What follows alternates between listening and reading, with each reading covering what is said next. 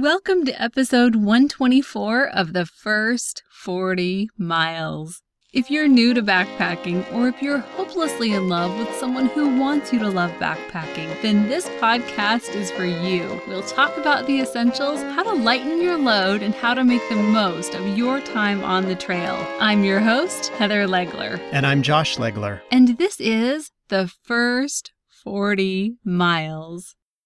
Today on the First 40 Miles, if you're planning your first overnight backpacking trip, we'll talk about a few things that might surprise you. Next on our Summit Gear Review, an all-American pair of socks from a company who set out to create the best sock ever. Then this week's hack will get you outside, then inside, then back outside again. And we'll wrap up with a little trail wisdom from Mr. Frost. All this, and that's about it, today on the First 40 Miles. The first time you do something, you really want to know what it's going to be like. Kind of the nitty-gritty, like what does the place look like? What are we going to do first and then next? And then how does it all end? Yeah, what do I need to bring with me? Think about the first day of school for a new kindergartner. And they have all these questions.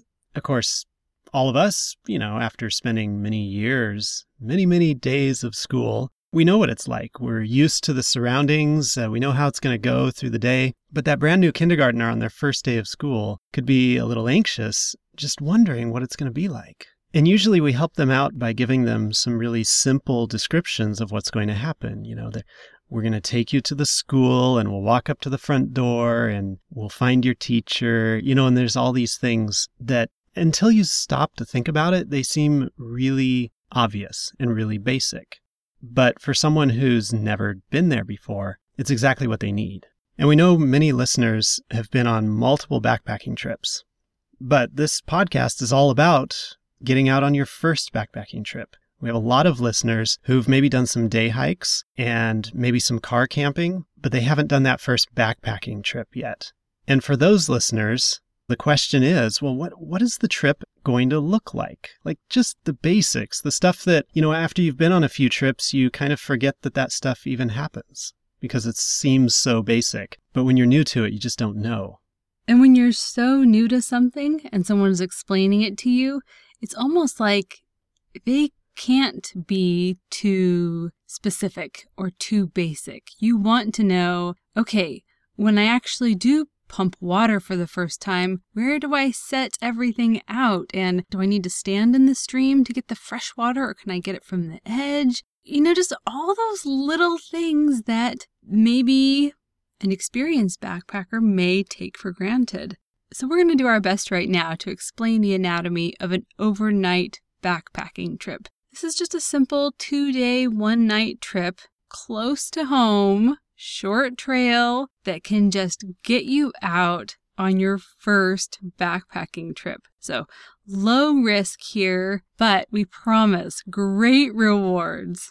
So when we say close to home, we are saying pick something where it's going to take less than an hour and a half to drive to the trailhead. I don't know if everyone is within an hour and a half of a wilderness area, but pick something close to home because otherwise, just for that one overnight trip, you're going to spend all of your time just driving in the car, and it's not really going to seem quite worth it.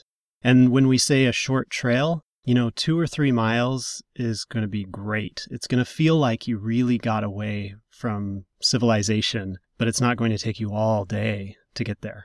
In fact, our very, very first backpacking trip as a family was with my brother, and we did that 1-mile trail, and I almost didn't even count that as a backpacking trip. But looking back, I really wish that I would have given that little hike the credit it deserved. It was our first toe dip into backpacking, and it was only a 1-mile trail to this little meadow near some water, and it was beautiful. It was perfect. The trip begins before the trailhead and before you've even gotten in the car, and that's when you pack. Here is an opportunity to, if you're used to car camping, treat this almost like a car camping trip where you're going to walk a little bit further to your campsite than normal. So you can pack your car camping stuff Maybe leave the Coleman 2-burner stove at home and really try and fit everything into your pack. But if all you have is car camping stuff, doing that little 1-mile trail and bringing all that stuff is going to cut down on the stress pre-trip. And then when you're ready to kind of shave off the ounces and shave off the pounds, then maybe that's when you would be a little bit more finicky or picky about what exactly goes into your pack for which trips. Yeah, I can carry 40 pounds for a mile. That's not going to be a problem for me. Whereas on a longer trip, I would try to see if I could whittle that down a little. Once you're packed, then it's time to drive to the trailhead. You know, along the way, you might stop for dinner. I mean, there's no rule that says that dinner has to happen on the trail or at the campsite. I think that's a great idea. It just cuts down on the stress, maybe a little bit of the anxiety of that first trip. Yeah, or lunch. I mean, maybe you took the day off from work and you're leaving in the morning. Hey, that's an even better idea. Yeah. And then you get to the trailhead. And this is where, you know, the real trip starts, right? But you've put in so many hours already just prepping and driving. It's important to recognize that. Yeah, being at the trailhead is a major milestone on your backpacking trip. And oftentimes at a trailhead, there will be a big sign. And the sign has information on it that's specific to that trail. However, other trails that you might go on might not even have a sign at all. And these may be trails that you find in a hiking book or a backpacking book. And so that book is going to provide you with all the information that you need to know about water sources and things you need to be aware of. If there is a signboard at the trailhead, take a few minutes to read through it. When we did that in the Redwoods, it motivated our youngest to pull his socks up over the bottoms of his pant legs so that he wouldn't get ticks. I love it. Right. And he didn't get ticks. He didn't. Of course, we didn't either. The signboard at the trailhead may also have a map of the trail, so that's good as a refresher. Of course, you should be bringing your own map of the trail with you. And then sometimes there's a little registration book where you can sign in, sign the log to say that you're hiking that trail. Now, I want to take a step back because before you even get on the trail, you need to notify your friends or family that you will be on a backpacking trip. And either a quick text to your mom, your roommate, your significant other, whatever, those people probably should know that you're going to be gone. And then slip a little note underneath your car seat just saying who you are, what trail you'll be on, and when you expect to be back. And this is especially important if you are backpacking alone. Then it's time to start hiking. And if you've picked a trail that's 1 or 2 or 3 miles, you may be tempted to think, oh, yeah, okay, on a brisk pace, I can walk 4 miles an hour. Therefore, a 1-mile trail is going to take me 15 minutes. And if you think that, you will probably be wrong. It makes sense in your mind that that's kind of a good brisk walking speed, but it's never how it goes on the trail. It's usually about 1.5 to 2 miles an hour, depending on your physical condition and the load that you're carrying. And the trail, I should add that too. The trail dictates the speed. A lot of times if there's lots of, roots and craggy, steep parts, then that'll slow you down a little bit too. And along the way, you'll have points where you stop walking. You might stop to take a picture somewhere, or to look at something that you noticed on the side of the trail, or to just be in awe at some amazing view, as you get up to a viewpoint. All of those things, you want to just leave plenty of time to make those stops and enjoy the trail, not just the destination. Right. On our recent anniversary hike, it was a really short hike, and we were walking along and we saw this little salamander, and we spent a little while looking at it and we hiked on. We also stop pretty frequently for water and food breaks. It's just nice every once in a while to stop, take off your pack so that your body can kind of uncompress, I guess, and pull out the water bottle, take a little drink of water, pull out a few snacks. After, I'd say, maybe 5 minutes or so, or less, you probably want to have your pack back on and be walking again. Otherwise... Dun, dun, dun. Yeah, otherwise, for one, you'll cool down a lot. So if you've been hiking and you've taken off a few layers so that you're at the right temperature, then when you stop hiking, you're fine for a few minutes. But if you stop for too long, then you start to cool down. Then you're going to have to put all your layers back on, and then you start hiking, and then you got to take those layers off again. And your muscles will cool down a little bit, and then you'll start to kind of get, not as lubed up in the muscles and you'll get a little bit stiff the longer you sit there, and it'll be harder to get up. So those short breaks are important, but emphasis on the word short. Okay, well, what usually happens when we get into camp? Oh, yeah, it's the Josh versus the tent site dance. He does this little dance where he taps his feet and kind of swishes them on the campsite and moves pine cones out of the way. And yeah, it's entertaining to watch. We should definitely make a video of that. I never thought of it that way, but it is kind of like a dance, and it probably does look a little ritualistic. It does. Yeah. So from my viewpoint, Josh goes to several different campsites, and usually they're maybe 20 feet apart from each other. And there are no signs on these campsites. Usually they're just kind of bare areas, a few feet from a tree or maybe under a couple trees. And yeah, you go to each one and you kind of look at the ground and figure out which one is flat instead of sloped. You make sure there are no dips in the ground because dips are where the water collects. And then after you kind of determine which one is going to be the most suitable, the quintessential campsite, then comes this little dance thing that you do with your feet. So he's moving pine cones and bits of forest debris out of the campsite so that we can set up our tent and it will be nice and smooth. Did I get your ritual right? Yeah, you did. That's exactly what I'm doing. Yes. First scoping it out to see where the most appropriate site will be. And then once I've kind of determined that site, then it's, kicking the pine cones out of the way, the little sticks and rocks and stuff, getting ready to put the tent down. Of course, if we're hammock camping, then it's a whole different ritual, I suppose, because then we're not looking for flat ground, but we're looking for trees that are the right distance apart with a good space above them so that we can set up the rain fly over the hammock and with, somewhat even ground below us, because you do eventually need to get in and out of your hammock. Yeah, all of that. Sometimes we can divide up the labor in camp, and sometimes we both work together on something. So one of us could be setting up the tent or the hammocks while the other one starts on dinner, or maybe we set them up together and then start on dinner. If it's in the summertime when it's going to get dark really late, then maybe we come into camp and immediately start on dinner and set up the tents later. And since this is an overnight backpacking trip that we're talking about, I think it's important to point out that food on an overnighter doesn't have to be freeze-dried or dehydrated. You can bring fresh food. You can bring fresh vegetables, fruits, raw meat if you want to. If you really feel it necessary, you could bring canned food. There are things that you can do on overnighters that you really can't do on longer trips. Evening time, if you're lucky, is going to give you some free time. You've set up where you're going to sleep. You've made your dinner, eaten your dinner, and I guess we forgot to mention cleaned up from dinner. And that always takes longer than you think it's going to take because you can't just throw the dishes in the sink or in the dishwasher. All of these little things that you do that at home are just super quick. Toss something in the trash, toss something in the sink, you're done. But when you're backpacking, that takes longer. But once you get all that done, then, it's time to sit around the campfire, take a walk around the lake, explore up and down the stream, check out a little mountain nearby, all of those fun activities that I love doing. And now might also be a great time to go pump some water. Having an extra liter of pumped water before you go to bed is going to make your morning go a lot smoother.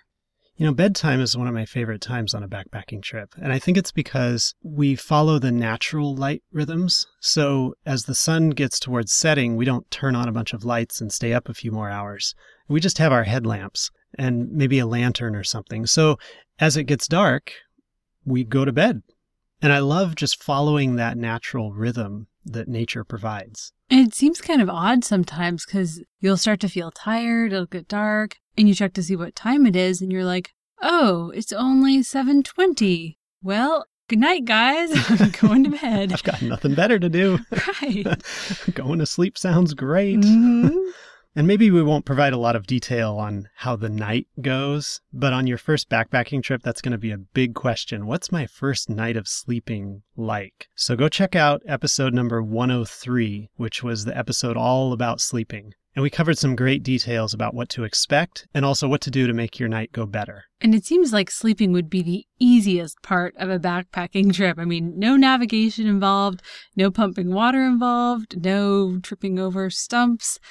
It's actually a little bit of a challenge. So definitely check out that episode because you'll learn a lot from it. And don't get discouraged if you don't sleep well your first night of backpacking. It takes a few nights to really kind of get into that groove.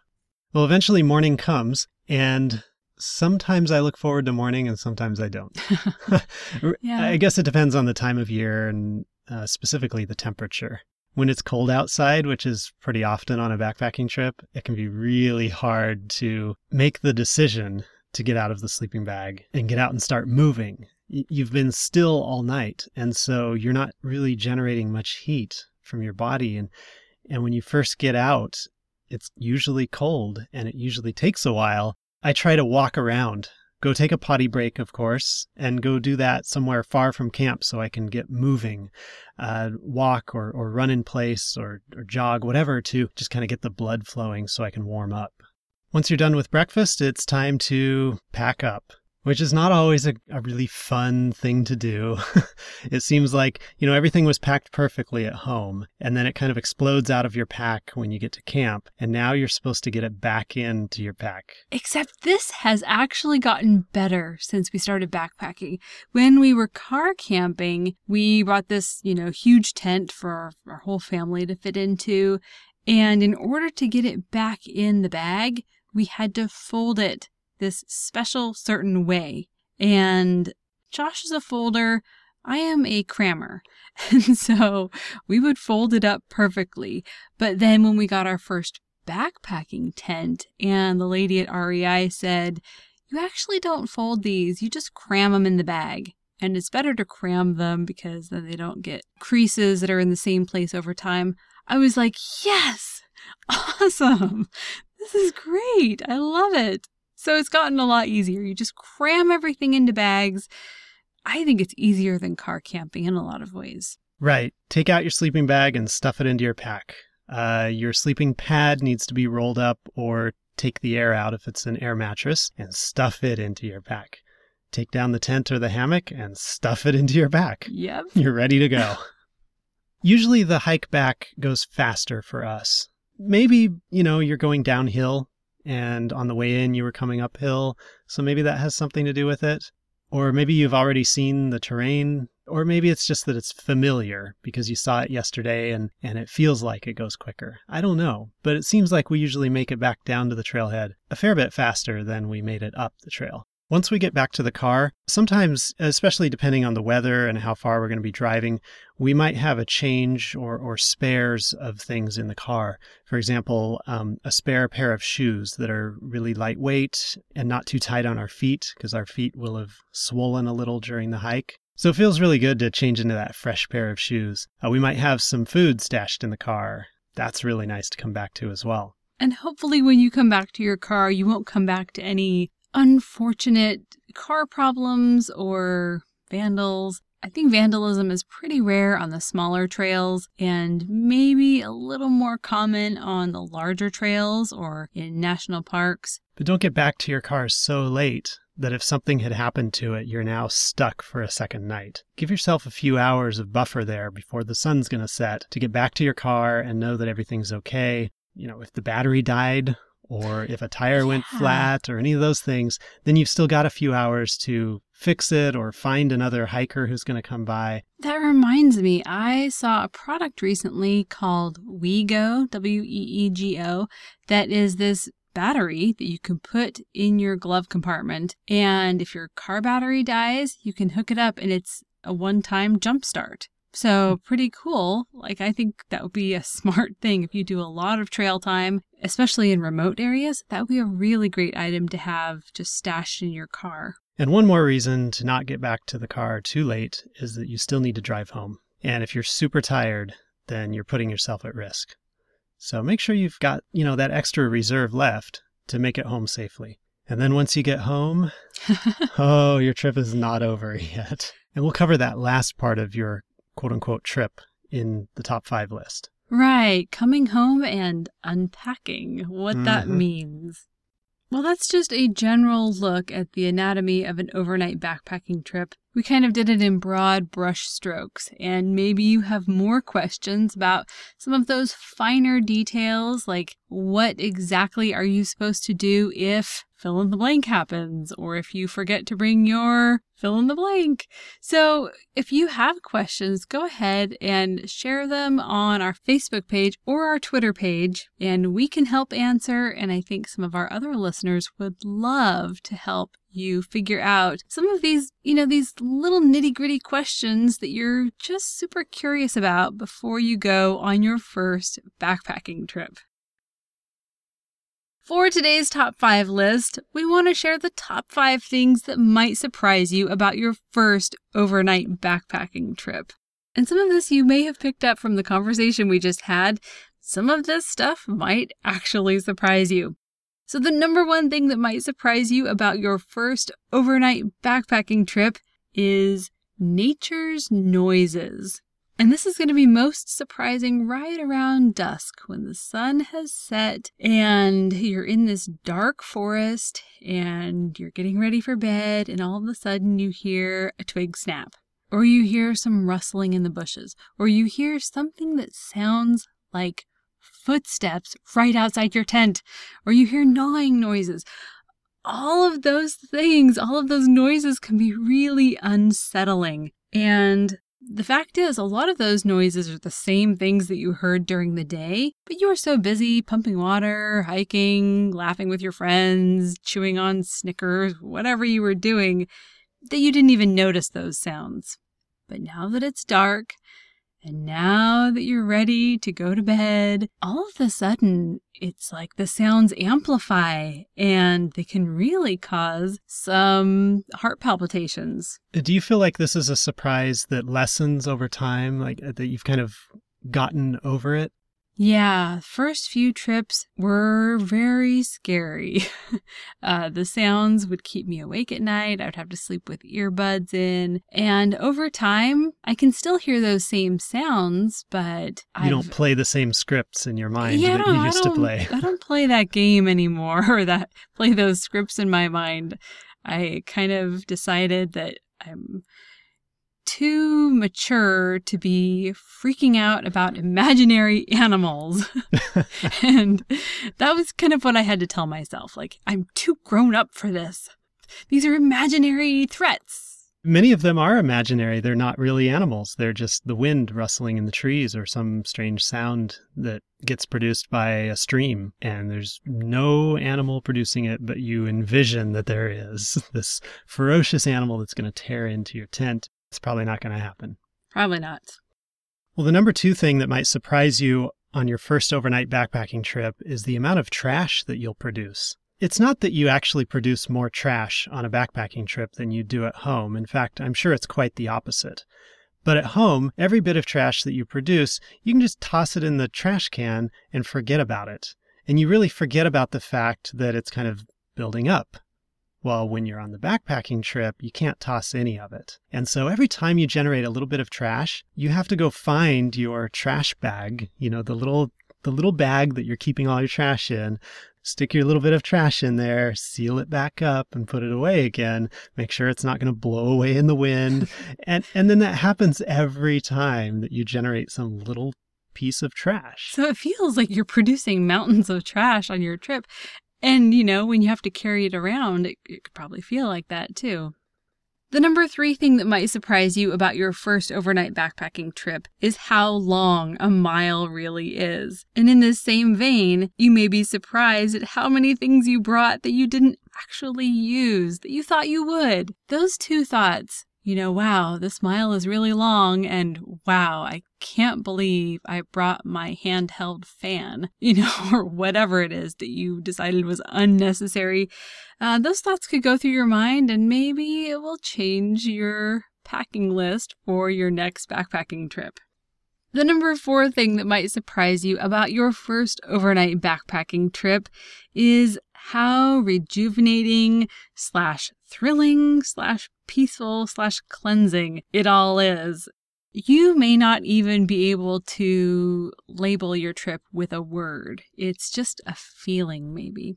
It's, I guess, kind of like hitting the reset button on life. And it's so different from any other kind of physical activity that you do because you're entering another world. It's so different from, say, like a sport.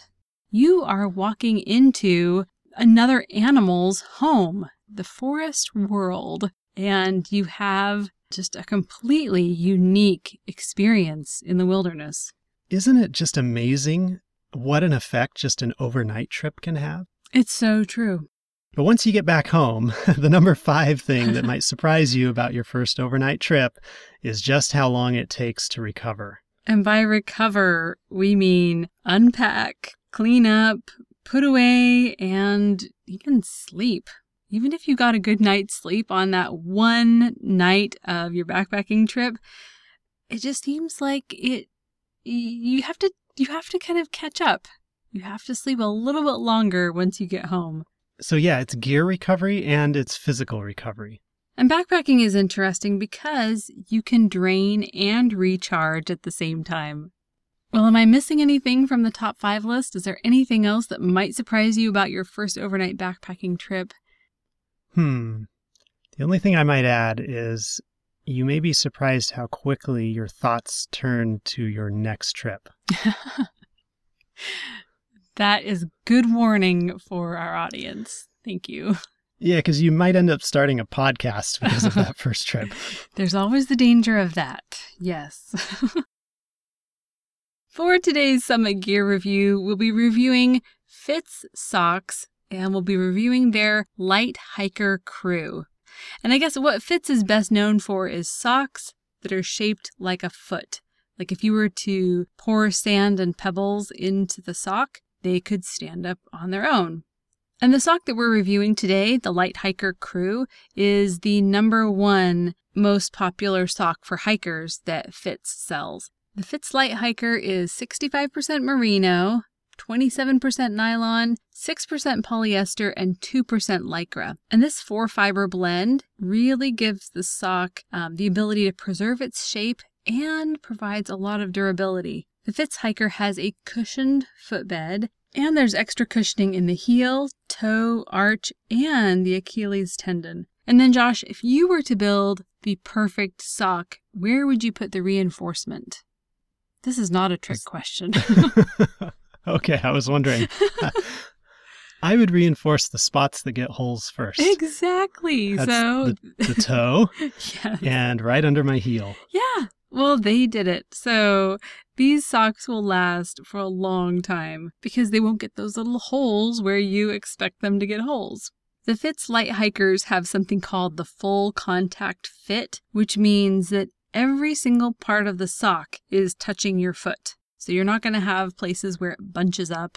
The area where your foot bends, like the ankle area, that's always where the sock bunches up on other socks. Yeah, right on the top or front, at the bottom of your leg and the top of your foot, right there. Yes. Yeah, where you tie your shoelace, kind of that area up there. But these socks, because of this full contact fit, is going to perfectly fit your foot. And it's never going to be loose on your foot, so it won't rub you the wrong way when you're hiking. The Fitz Light Hiker Crew also has flat seams. They're completely breathable, moisture wicking, and quick drying. And because these socks have a high percentage of merino, they're also going to be odor resistant and antimicrobial. The sizing on the socks is unisex. They do have some women's patterns, but the sizing for all of their socks is unisex, and it goes small to extra, extra large. For mass, the Fitz Light Hiker Crews weigh 2.1 ounces or 59 grams. And for maintenance, these are washable wool socks. And one of the things that I've noticed about wool socks, they don't stink. And so you can wear them for an extra day or 2 days or 3 days. Push it however long you feel comfortable. But you can probably get about 3 days out of a pair of wool socks before they'll start to feel Crusty or kind of sandy, gritty, especially if you're hiking a lot. You might want to wash them more often than every 3 days. For investment, these socks cost $21, which is definitely more than the average pair of socks, but I like to think of it as 3 socks in one because you get 3 days of wearing and then you wash it once. So you can think of it that way. And for trial, this sock is a classic piece of backpacking gear. I loved it because it didn't do that bunchy-uppy thing on my foot that so many other pairs of socks do.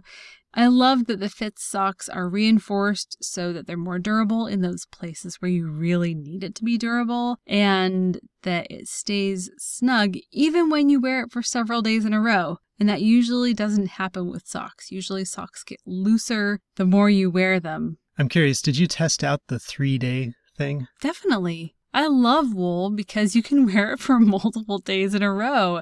And I am a lazy, corner-cutting person. And if I can get out of doing laundry, I will. Whatever it takes. So yes, I have tested it out. So there are so many things to love about this sock. It's comfortable, it's wicking, it's reinforced in the right places, it's padded in the right places, and it's just a classic hiking sock that you cannot go wrong with. Okay, so what did the hiker say when he got a hole in his sock? A hole in his sock? Uh-huh.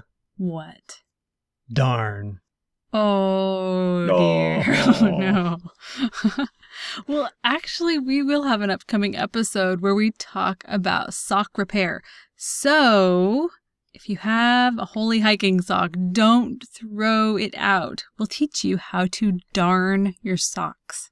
And we'll have the link to the Fitz Light Hiker Crew socks in our show notes today. And today's episode is at thefirst40miles.com/124. For today's Backpack Hack of the Week, Backpacker Magazine's Get Out More Tour. Backpacker Magazine sponsors events throughout the United States, and it's called the Get Out More Tour, and they've done it for years now. And this year kicks off on April 4th in Austin, Texas. Then they're headed to Arizona, California, back to Arizona, then Florida, South Carolina, North Carolina, Tennessee, Iowa, Nebraska, Missouri, Washington State, and on. They're actually going to hit Rhode Island on July 19th. Nice. I know, pretty cool. What about Delaware? I know. They're not going to be in Delaware, Oh. but they're not going to be in Oregon either. So, I don't know how they picked the states that they went to, but it's a really cool event. We actually went to it when we lived in Utah. It was like 10 years ago, I think, at an REI. And it was this same guy, Randy Propster, No way. who was doing it back then. And that was when our family was doing these car camping trips together. It was a lot of fun. So Randy Propster does this 75-minute seminar, and he'll share tips. He shares regional trip advice and talks about outdoor gear. And he will be going to 45 different outdoor retailers throughout the U.S. He'll be doing 5 on-the-trail adventures, and then he'll be doing 5 different outdoor festivals over the summer. It's a great opportunity to kind of get to know gear, get to know your area, and learn a few things that maybe you didn't know. So we'll include a link to the Backpacker Magazine Get Out More tour in today's show notes. Again, that's thefirst40miles.com/124. And we'll leave you today with a little trail wisdom from our good friend on the trail, Robert Frost. He said, "Nature is always hinting at us. It hints over and over again, and suddenly we take the hint." That's it for today. Thank you for listening. If you've been on a backpacking trip, share your story at thefirst40miles.com/story. We'll see you next time on The First 40 Miles.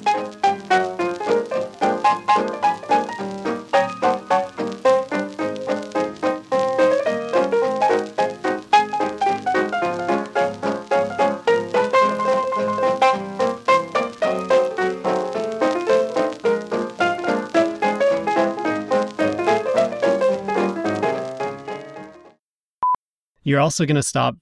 I didn't finish the word. You're also going to stop.